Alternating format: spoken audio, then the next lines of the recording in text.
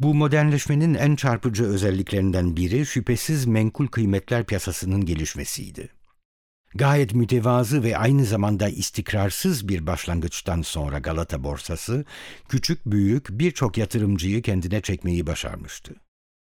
Banka kısa zamanda bu durumdan istifade etmiş, başta menkul değer saklama servisi olmak üzere birçok yeni hizmet geliştirmiştir.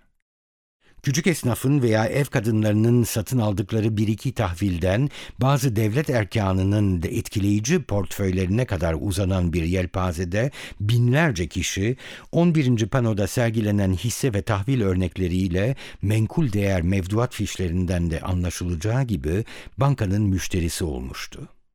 Bu kağıtların cazibesi öyle bir noktaya varmıştı ki 1895'te Güney Afrika maden hisselerinde yaşanan aşırı bir spekülasyon neticesinde borsa çökme noktasına gelmişti.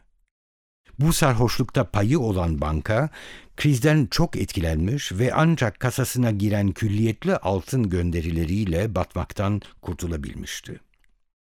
12. pano bazı bürokratların yatırımlarının ne mertebelere varabildiği konusunda fikir vermektedir.